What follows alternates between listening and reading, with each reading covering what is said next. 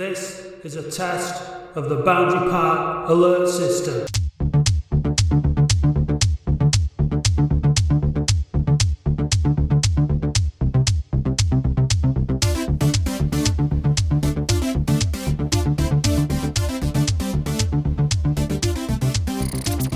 Hello and welcome to part 2 of episode 15 of the Boundary Park alert system with me, Matt Dean.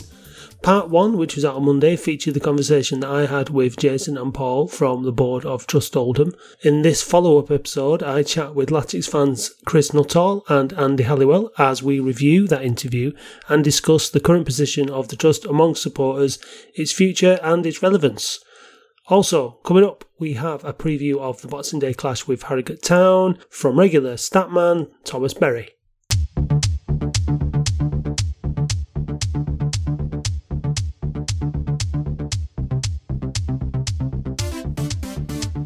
I invited you to one because I thought you'd probably have, I knew you'd give it a good listen. I knew you'd have a good think about it. And I know you don't represent the views of all the fans, but I'm looking forward to finding out what the fans think. And I'd like to know what you guys think. I'm a bit confused initially. Paul described himself as being on the board at Oldham, being the trust rep on the board at Oldham.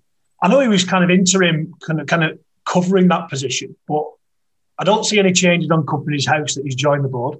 I don't see any real dialogue or involvement throughout the interview. There's no real connection with being involved or informed of discussions and decisions at the club. So I suppose I'd like to know where we are with that, really. Is he still interim? Has he taken the position on? Is he getting added to the board at Oldham Athletic? Is he attending board meetings via Zoom or directly? And what sort of interaction does he have with the club on a day-to-day basis or a week-to-week basis? Because apart from speaking to Barry and Carl, there doesn't seem to be a great deal of involvement at the higher end of the structure at Oldham.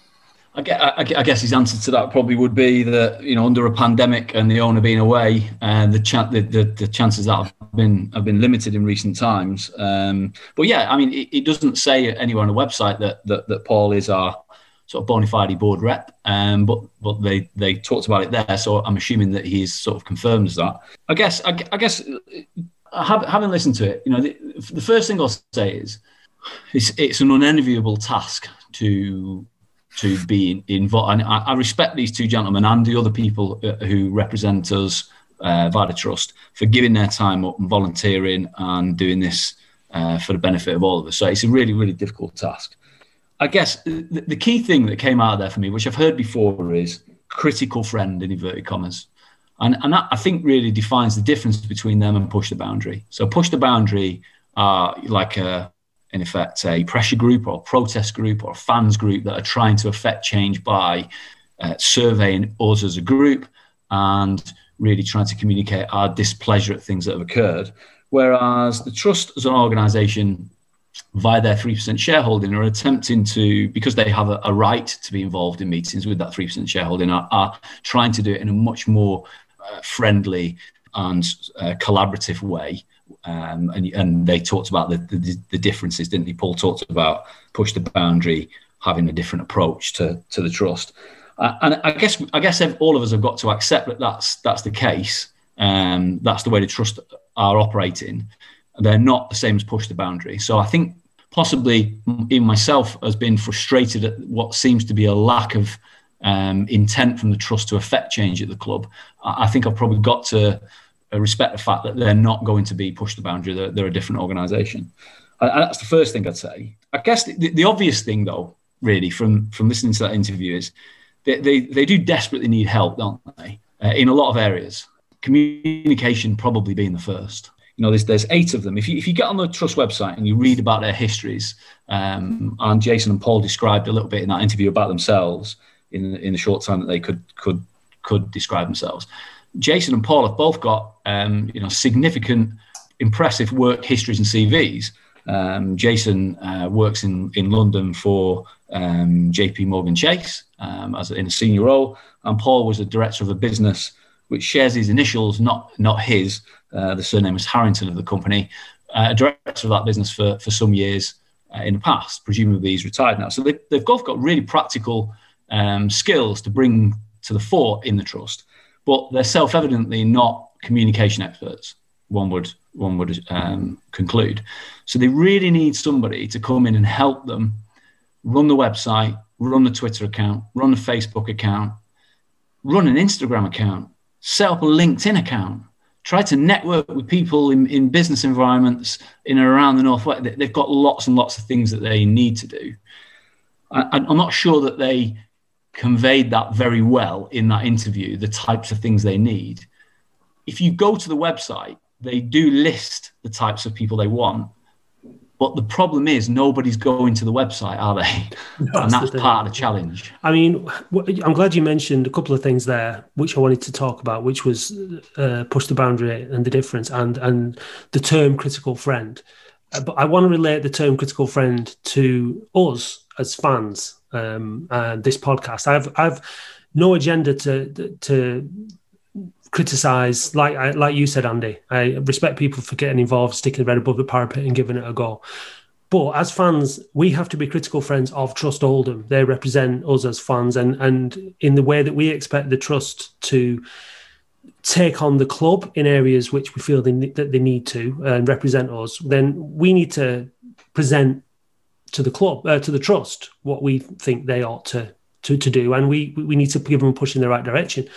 So I think what Push the Boundary have done already is, they've done that through their polls. And I'm just going to pull up the poll now. This poll was done before they restructured the board, before the new board came in. But Push the Boundary did a survey about Trust Oldham, and they asked, "Are you currently a member of the trust?" Now they got 400 answers for that, and 80% said no. We know from the interview that there are 218 members of the trust at the moment. So membership is a real problem. They really don't have very many members whatsoever. Have you been a member of Trust Oldham at any point? 40% had. Obviously 60% hadn't. Would you consider renewing your membership or signing up to Trust Oldham? 60% of the 400 said no. Based on your perception, are Trust Oldham challenging the club enough? 90% said no on that. As a fan, do you believe the purpose of the trust to be, and then it was choose as many as you like, but the three that came in, the ones that came in over 80% were to protect the interest of the fans, to protect the future of the club, to keep supporters informed, and to challenge the club. So they all came in over 80%. And then, like you were mentioning there, Randy, communications. How would you rate the communications that you received from Trust Oldham? 50% said very poor, 40% said poor.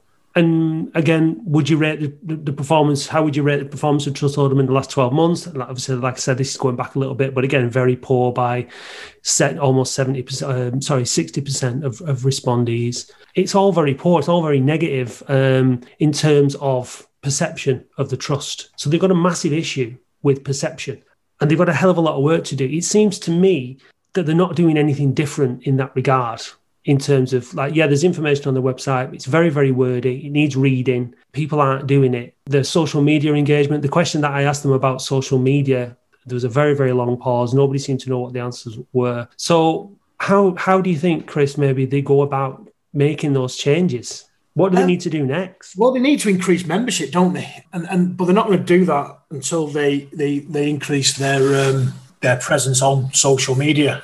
If you look at the Trust Oldham Twitter, they've put a lot of advent calendar posts up about old players and trying to recognise them. And they're trying to do things with that, but that's not engaging fans and getting fans on board and talking to fans about becoming members. And that's the key. You can have a 3% hold in the club and have 200 members, because they have. But when you look at them having 200 members and Push the Boundary having over 1,000 that contribute, then they're not really listening to the fans. They're listening to a section of the fans that are involved in the trust. And that's what they need to do. They need to work closer with the social media avenues that they have, Facebook, Twitter, Instagram, and grow that. And it seems that the two gentlemen, Paul and Jason, aren't able to do it. I mean, Paul's not on Twitter, as far as I'm aware. I think he mentions that in the interview. Like Andy said, they need some support and some help of people that have got time and do use these avenues more. Maybe use the club themselves to promote the trust. They're all part of the same conversation.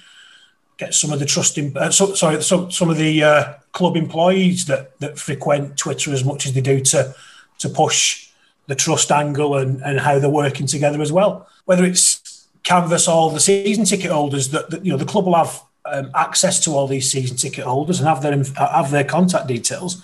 Why aren't they canvassing these?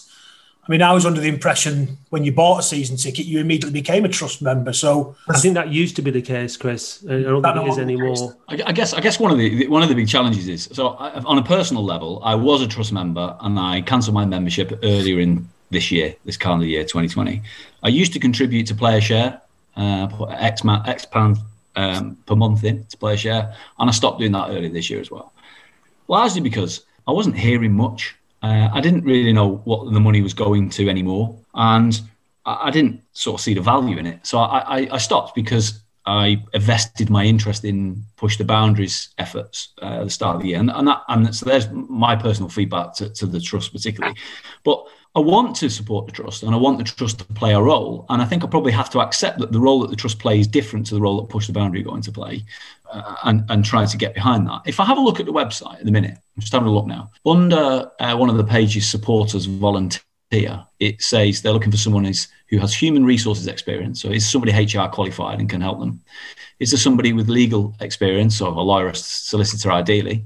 Someone with communications expertise. So is au fait with new technology, comfortable with conversing through all forms of social media, as well as website and technology creation. Maybe a media, press and marketing spokesperson, which I think will be a good idea. And then there's various working groups on business development, research, funding and grants, research, project management and business plans, and then the Player Share subcommittee, as well as match day volunteers. So you can see how on the website, you could argue they've listed out all the things that they need. I'm not sure Paul and Jason got that over particularly well in that.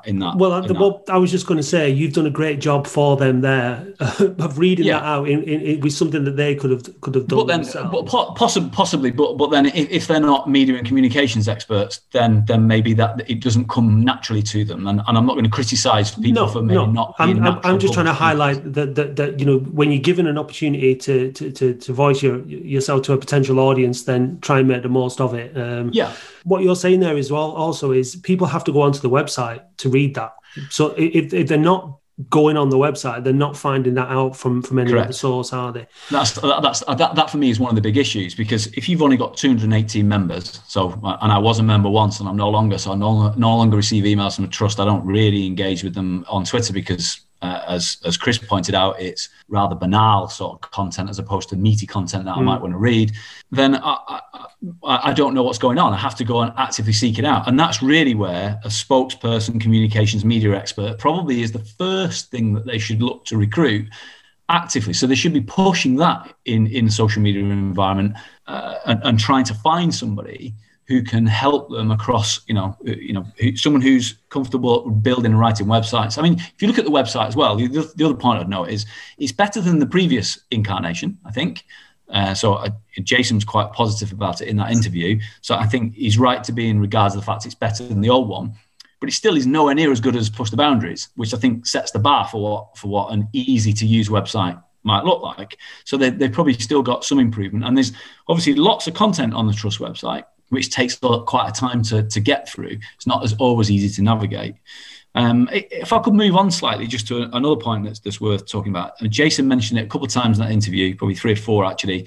The FSA is an organisation that the Trust clearly place a lot of sort of store in, if you like. They place a lot of emphasis on them and their relationship with them. That's the Football Supporters Association for anyone who doesn't know. Yeah, I guess I'm not entirely clear what the FSA do because I'm not reading their website all of the time, and why they're necessarily the greatest vehicle for the trust to place a lot of emphasis in. I do know that Philippa, it's on the website if you look, Philippa, who's one of the sort of senior Oldham Trust board members, is working for or with the FSA on helping them with setting out governance with the EFL in the future. So we've obviously got, and this really is credit to Philippa, she's obviously another quite a competent business lady with some great experience, such that the FSA have wanted her to work with them. So the trust clearly have got some good people in there, but they haven't got all of the roles filled that they need in order to change the image, perception, and increase membership moving forward. I mean, I think what they need to do is they need to give fans a reason to buy into what they're doing. And I asked them the question of vision. And it all starts with a vision. If you're going to build a website for your business or any organization, you cannot build that website to be effective until you know what the purpose of that organization is, what the vision is, what you're wanting people to click on, what you're wanting them to buy into. And I think that we're lacking that vision from the trust. And I think the trust has got to a point now where it seems like they're trying to kind of do things the same way, and it's something that doesn't work and hasn't worked. And it's time to reset the trust. We all believe that the trust is a good thing, I think, in general. We want the trust. I want to get behind the trust. I want to help the trust. I want to have them on the podcast. I will play my role. I'm someone who communicates with people every week. I get people on. We communicate. We talk. We're growing our audience. We're on social media. So we're doing what they need to do. So we're a platform. But unless the trust is kind of like rebuilt in the vision of something that the fans want it to be, it's not going to go anywhere. It's not really up to 8 people to say, this is what we think the trust is. In my opinion, I think they need to put it out to fans and say, look, how do you want the trust to represent you as fans? What do we need to do differently? How do we need to restructure this? And then fans feel invested in it. And I think at the minute, they're just kind of carrying on like they've always carried on, which has not worked for them. So that's never going to work, in my view. Yeah, you're right. It's kind of the need to change. My sort of thought, when I think about the trust, I still think of them all sat in the old hall at the Clayton playing fields, at the Clayton Arms, having their old, their monthly meeting over a few drinks and doing the minutes and carrying on the way things happened when Barry was around running the trust. And that's what they need to get away from. They're saying they can't do fans forums because of the current pandemic. Push the boundary, I've managed to do it.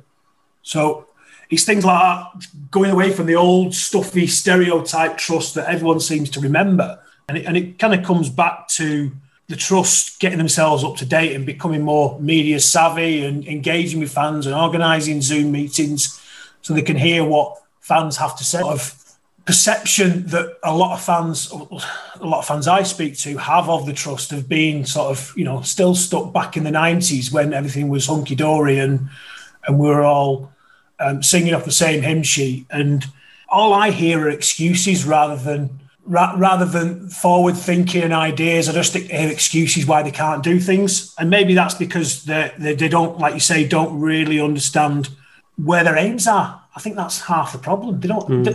Do they actually know what they want to do? Because they make a lot of points when they change the trust board. And yeah, I appreciate they're all volunteers and giving up their own time. But I think we said it at the start of the season when the new trust board was formed. It's a really important time for them to change how they are perceived by the fan base. And I've not seen any changes yet, if I'm perfectly honest. And I also think that waiting for people to come to you is not the right approach. I mean, there's plenty of Oldham fans out there that are very active on social media, that are doing creative stuff, that go out and say, look, come on, we need your help. Will you do this for us? Will you do that for us? And I think if they took that approach rather than waiting for people to come to them and we're a bit more kind of open and humble in terms of like, oh, we need your support, we need your help. That might be a better way of doing it, because maybe the perception is that they're a closed group and they prefer to keep it that way over time, because if they were better at reaching out and asking for help, then they'd probably get more help. Yeah, and that just comes down to, and technically they are because it's on the website, but they're not really getting a lot of traffic to the website other than the small number of members they've got. So it's a bit of a perpetual issue for them. They need to break that cycle, don't they, and try to communicate in a different way. A very basic thing, is somebody going on to the analytics, Google Analytics on their website, and just looking at how many visitors they're getting, which areas of the website are getting the most clicks, what kind of traffic are they getting on the website, and then you would know very, very quickly that there was an issue. Yeah. I deduce probably not. Yeah. And where does that traffic come from? Does it come via social media? Does it, you know what I mean? Where does it come from? So those are the very, very basic things that that need to be done, obviously. If you remember, you'll get an email, won't you, saying, our latest minutes are on the website or whatever it might be. But if you're not a member, you don't get updated, do you? So, well, I joined the trust last Friday, not Friday this week, Friday just before. But I've not received the email welcoming me to the trust that I said I was going to receive, that I was told I was going to receive. I'm sure Jason and Paul have both got a lot that they can offer the trust and bring to the trust. Whatever they do well, they can do. But it's an online world, more so now than ever with the pandemic. And after the pandemic, we're going to be conducting a lot more of our meetings and our conversations and our marketing and our everything is online. So having a mastery of that is vitally important. And yeah, I think they need to be a little bit more proactive in going out and identifying who it is that they want to help them to do that, rather than waiting for them to come along. Because if they do, they'll have a lot more success a lot quicker. Yeah. I mean, it was self-evident in the easy fundraising shopping app that they referenced. I mean, I'm not sure I was aware of it either. You certainly weren't aware of it from that interview, Matt. And, obviously that communication has been lost a little bit. So there's a very good example of how they could, solve some of those problems by getting somebody who was better at communicating to front it for them. I think that used to be pushed massively through the When the Blues fans forum. That's right, I recall. Yeah, that's the only place I know it from, is because they used to talk about it regularly there to try. And it was one person who I can't remember who it was, but used to push it almost weekly, making sure people bought stuff through the app so that money was contributed toward the trust. Was it the trust that the money went to, or was it player share, or was it funding When the Blues? I can't actually remember the call at the time. Neither can I, but yeah. I've always been told player share was a completely separate entity to the trust. Well, so would I, Chris, actually. But the funny thing is, it's on the website, again, it goes to the trust website, it talks about the fact that player share has been replaced by the academy, and so it appears as though it does fall under the remit of the trust. But yeah, I think it might have been set up originally by somebody from outside of the trust, but maybe the trust own it today. Again, communication is an issue because I'm not entirely clear. I think it comes back to the vision thing that you both talked about. I live in London, as Jason does. I've not actually come across him personally, although it's tiny in London. Yeah, I recognise. I recognise his name sitting in the Oasis WhatsApp group, so I know he's in there, but I've never met him face to face. I think so I'm in London. I don't have a season ticket. I haven't had a season ticket for quite a long time, obviously, because I don't live anywhere near Boundary Park anymore. But I go to a reasonable amount of games, more away than home for obvious reasons. But I would like to contribute money to the cause, which is Oldham Athletic of some description. But I mean, for quite a long time, I've not really wanted to give that much of my personal income to Simon Corney, or much of my personal income to line Blitz's pocket, or much of my personal income to help Abdallah sign a load of rubbish players. So I've not really wanted to do that. There is no vehicle from which, for me, a player share was the one I chose, but then it had gone deathly silent. I didn't know what was happening with it. There isn't anywhere really for me to contribute my money, knowing that it's going to be managed well and spent for the benefit of the club. The trust really is the only vehicle to do that. Pushed a boundary and not set up for that. No. And this comes back to probably then what the objective is and what what the plan is for them in the future. For me, the trust should be saying outwardly, whilst being a critical friend, okay, I understand that with the 3% shareholding, they are going to attempt to raise funds that sit in a war chest to be used either to save the club in its hour of need, if its hour of need ever returns, and or maybe attempt to buy an increased shareholding, to have a bigger say in how the club is run. But I think that probably needs to be articulated. What are we going to do with money that we save in the trust to benefit the future of the club? And then they can talk about things like networking with local business people and trying to create a cohort of people who are skilled enough to be able to run the club or get involved in the running of the club for the betterment of the community. And it's just, I think there's probably a lack of clarity on the objective that makes me think, yeah, okay, you can have some of my money, then I'll put some in every year. They need to get the investors on board. The investors being us, and we need to know what we're investing in and what we're buying into. And the only way to do that is to ask us what we want to invest in. And it's as simple as that. They put it to the fans and do it in numbers. We've all got different ideas. You've got ideas about what you think they should do. Other fans have got other ideas. We have to be democratic about it. They could be very easily go to push the boundary and say, look, lads, you're doing brilliantly with your engagement. Help us with a survey. Help us find out what fans want, because we don't seem to have the reach that you have. That would be a good way of showing good faith that they want to engage with existing fan groups and start working with the people that are already out there that are already doing things. Like, I think this is good feedback for them.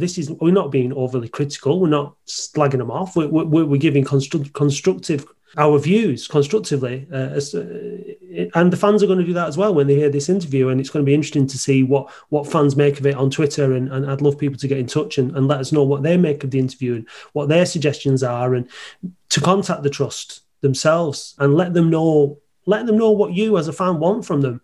And because, like I said, we are their critical friends. And we need the trust. Do we need the trust in its current guise? That's another question.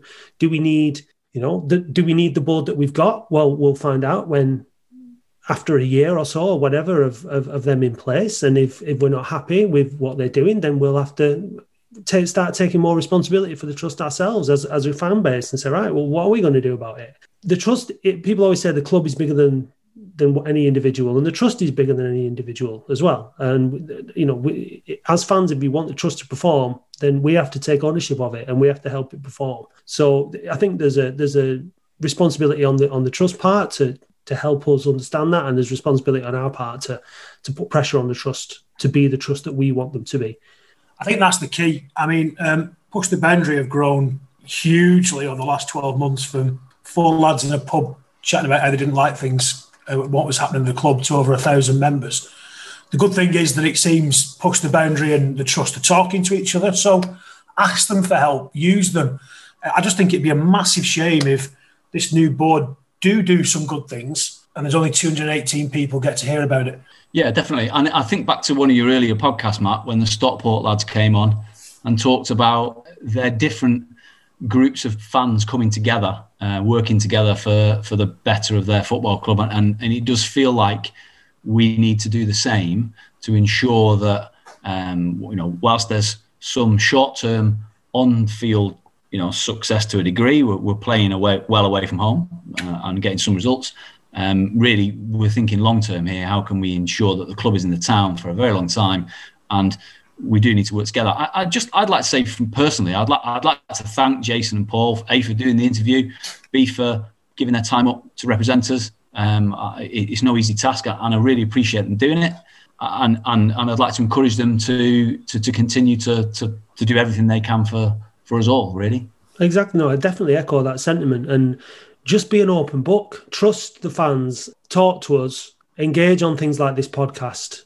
And I think the trust has to humanise itself. And I think, that's one of the things that by coming on something like this and putting yourself out there, humanise yourself. Don't just be the trust, like you say, Chris, an image in people's minds of, people sat around and do whatever. It's like anything. It's like any business has to have a personality. It has to have some kind of, it just has to have a human touch. And so I think just like coming on this podcast is the first step of something like that. It's a voice, you hear the voices, you get to know the people, do more of it, and we'll see what happens. Because I think what I'm getting from this is we want the trust to succeed, but what we have to think long term.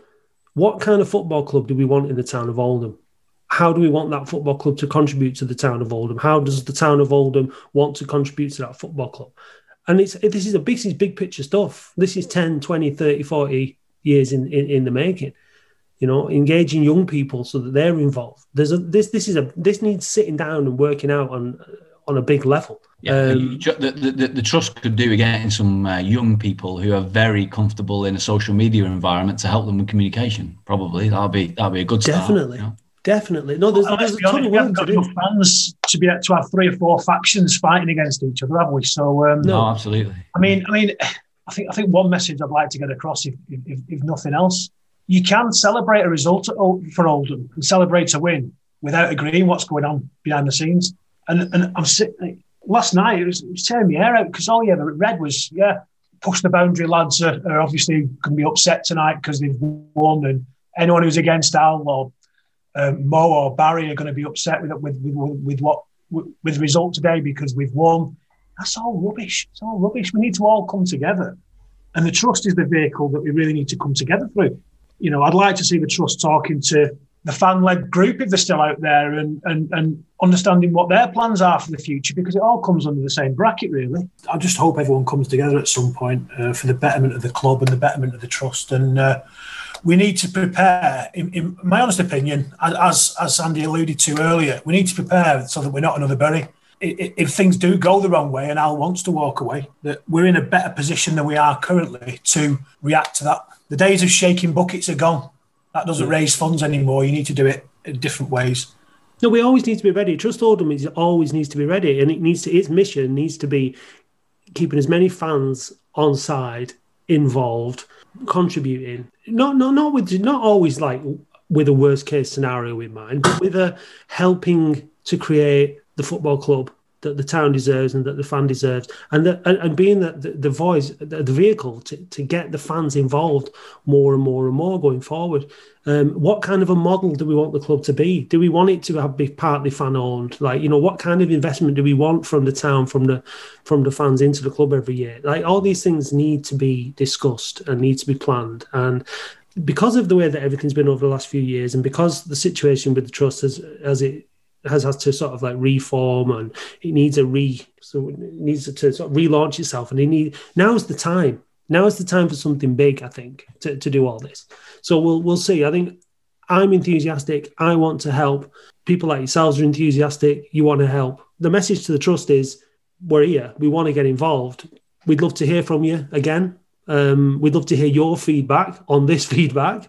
We'd love to hear your response to what fans make of it on Twitter. If you get a negative response to the interview, I would say don't take it personally. You know, there'll be good points that your fans gave, and there'll be bad.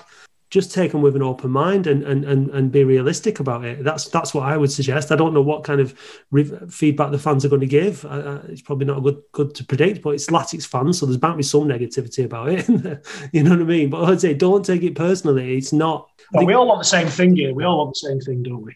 Yeah. That's success on the field and stability off it. Whichever way we get there, I don't really care. I just want things to improve. And I'm happy if that's the trust that help us do that.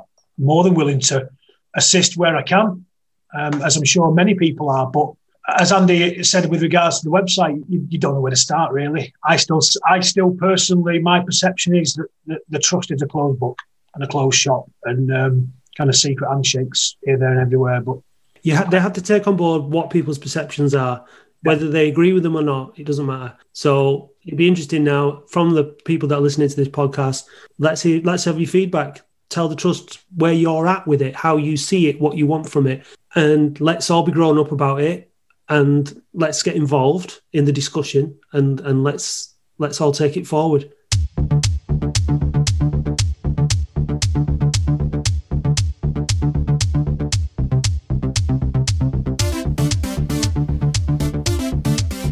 In what was the last game before Christmas, Oldham came away with all 3 points. An impressive 4-2 away win at league leaders Newport. That makes it Oldham's 7th away win on the bounce.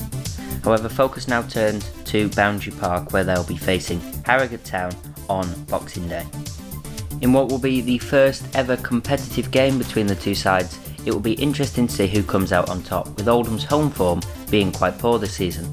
However, Harrogate are below Oldham in the table. They currently sit 17th compared to Oldham, who are in 14th, 4 points above Harrogate. Harrogate are in a poor run of form, winning only one of their last 5 games in League 2, the other 4 all being losses. They have scored 19 goals in the league this season, averaging 12.6 shots per game. With a possession of 51.1% and a pass completion of 66.2%, their averages are massively boosted, as they have one of the highest in the league for aerial duels won, which is 32.7. Their top goal scorer this season is Jack Muldoon. He's played 17 games for the side this season and managed to score 9 goals and get 3 assists. For 14 of their games they've used a 4-4-2 formation.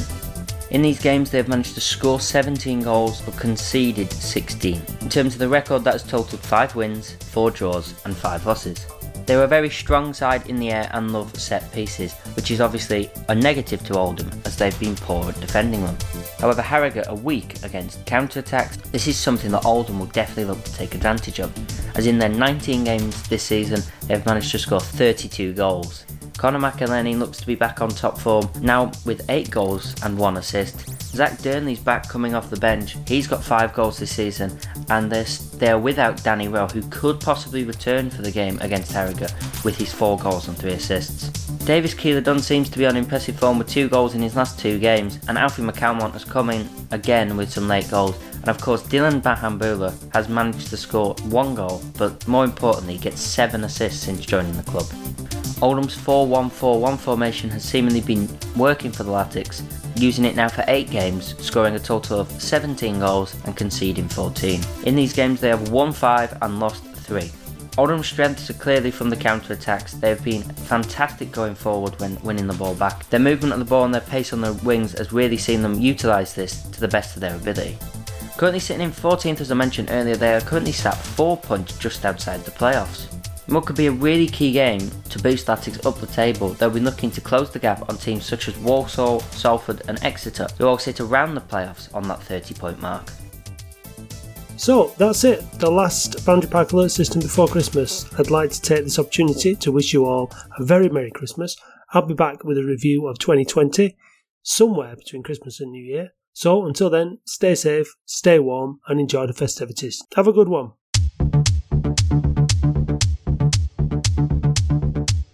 The Boundary Park Alert System is a Studio 6 production.